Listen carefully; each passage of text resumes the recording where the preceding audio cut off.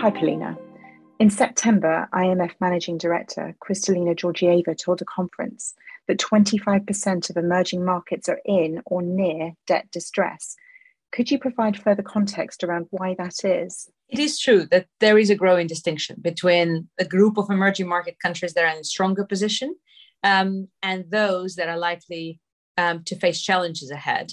When it comes to the first group of countries, we feel that there are certain tailwinds that actually support the broader emerging market beta investment case. And those are namely the strong commodity backdrop, as well as orthodox monetary policy that have both benefited many emerging market countries through the pandemic period. We've seen improvement in current account dynamics as 2/3 of emerging markets are commodity exporters. And we also feel that the orthodox monetary policy has allowed many emerging market countries to be on the front foot when it comes to inflation management. With that said, we feel that the consecutive US Fed rate hikes have created headwinds for select group of emerging market countries. And possibly some of those countries are facing structural impairment of their sovereign balance sheets. Those are the countries that we would group under the title of frontier economies. In other words, the segment of the market that includes smaller countries with high reliance on external funding. And this is the group of countries that we feel is likely to be in a more vulnerable position. Now, if you think about the scale of those countries, they are between, I'd say, 10 to 15% of emerging market tradable universe.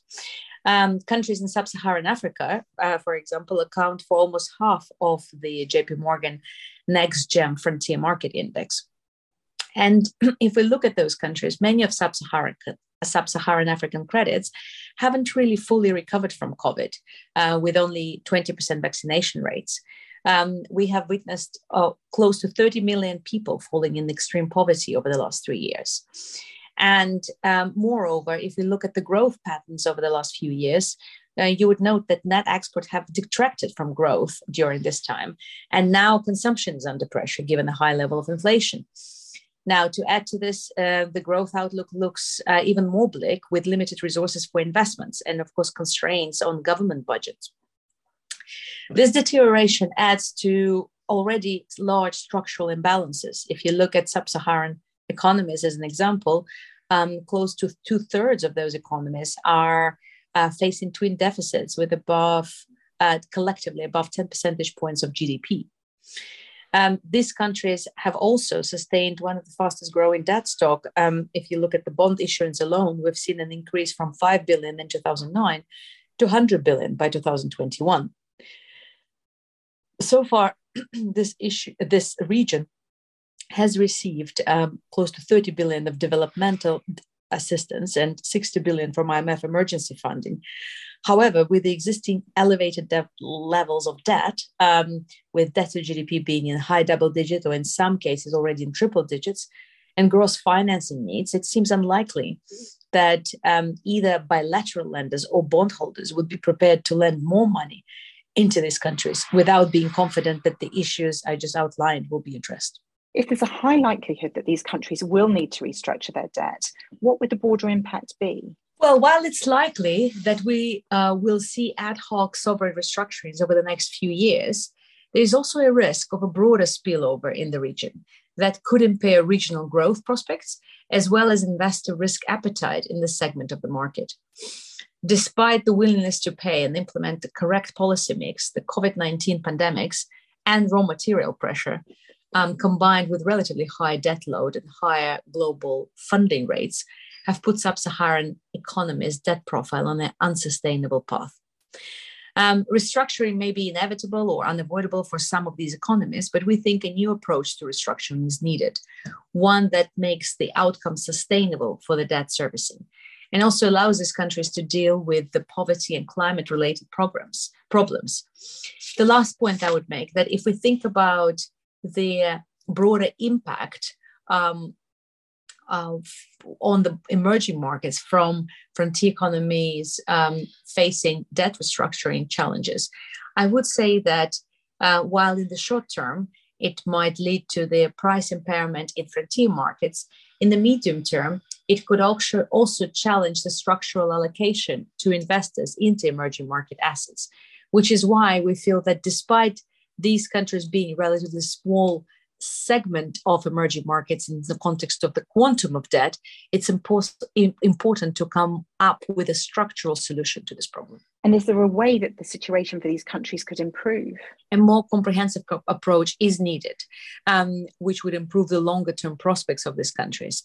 I guess if you think about the likelihood of these countries avoiding restructuring altogether, we could see a tactical improvement, for example, if the war on Ukraine between Ukraine and Russia ends in the foreseeable future, let's say within the context of next year, we could see some relief on the commodity prices, which would help with inflation dynamics in those countries. However, I don't think it addresses all the structural issues that I outlined, which ultimately lead to lower growth, relatively high starting point in terms of debt stock, and limited funding options given the Fed rising rates, which is why, again, we feel that it's a question of how we approach the debt reprofiling of these countries rather than can we avoid it altogether. And if we think about that constructive solution, we feel that if we were to put together a solution which is designed to bring direct investment and portfolio flows into these countries, as well as improve a policy mix that will improve growth prospects going forward and put the debt on sustainable path, that type of solution could be instrumental and transformational for those economies. This would likely to bring some new features to the market. Some might say that they're new, but we have had parallels with Brady bond plans in the 80s, where some of those features were already used. If we were to focus not only on the existing debt that needs to be reprofiled, and we feel that this could be reprofiled with the new instruments linked to key sustainable development goals, such as KPIs, but we also think we could provide additional liquidity to those countries through an ESG-linked new money solution that could tightly be monitored and linked to specific strategically important projects, but yet give a source of new liquidity into the market. And if a broader investor pool were to be targeted, this new money solution could also be backed by high quality collateral for additional comfort. One such example could entail tapping into international reserve assets, such as SDR or special drawing rights, as a backstop for lending. This year, for example, sub-Saharan African countries received $20 billion in SDR out of the total pool of $660 billion. But currently, a number of developed countries do not use their share of SDR, and hence putting a case forward for SDR reallocation could be a neat solution to provide additional support for frontier markets.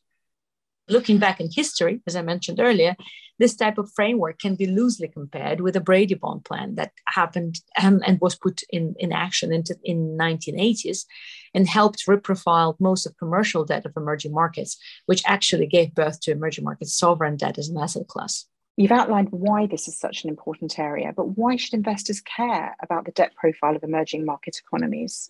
Well, firstly, the continent is home to 1 billion people. It accounts, just talking about the sub-Saharan African countries, we have close to 30% of world mineral reserves and 12% of oil reserves concentrated in this region, as well as natural gas supply. In addition to the economic and humanitarian motivations, there are also environmental arguments for providing ESG-linked capital to sub-Saharan Africa.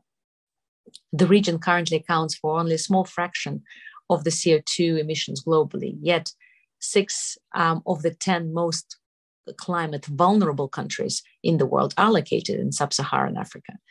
And at the same time, the continent is receiving less than 10% of the support that is estimated to be needed in order to fight climate change. With the financial burden of mass poverty and lack of resources, it's optimistic to expect that net zero and adhering to the Paris Club agreements will feature strongly on the priority list for policymakers.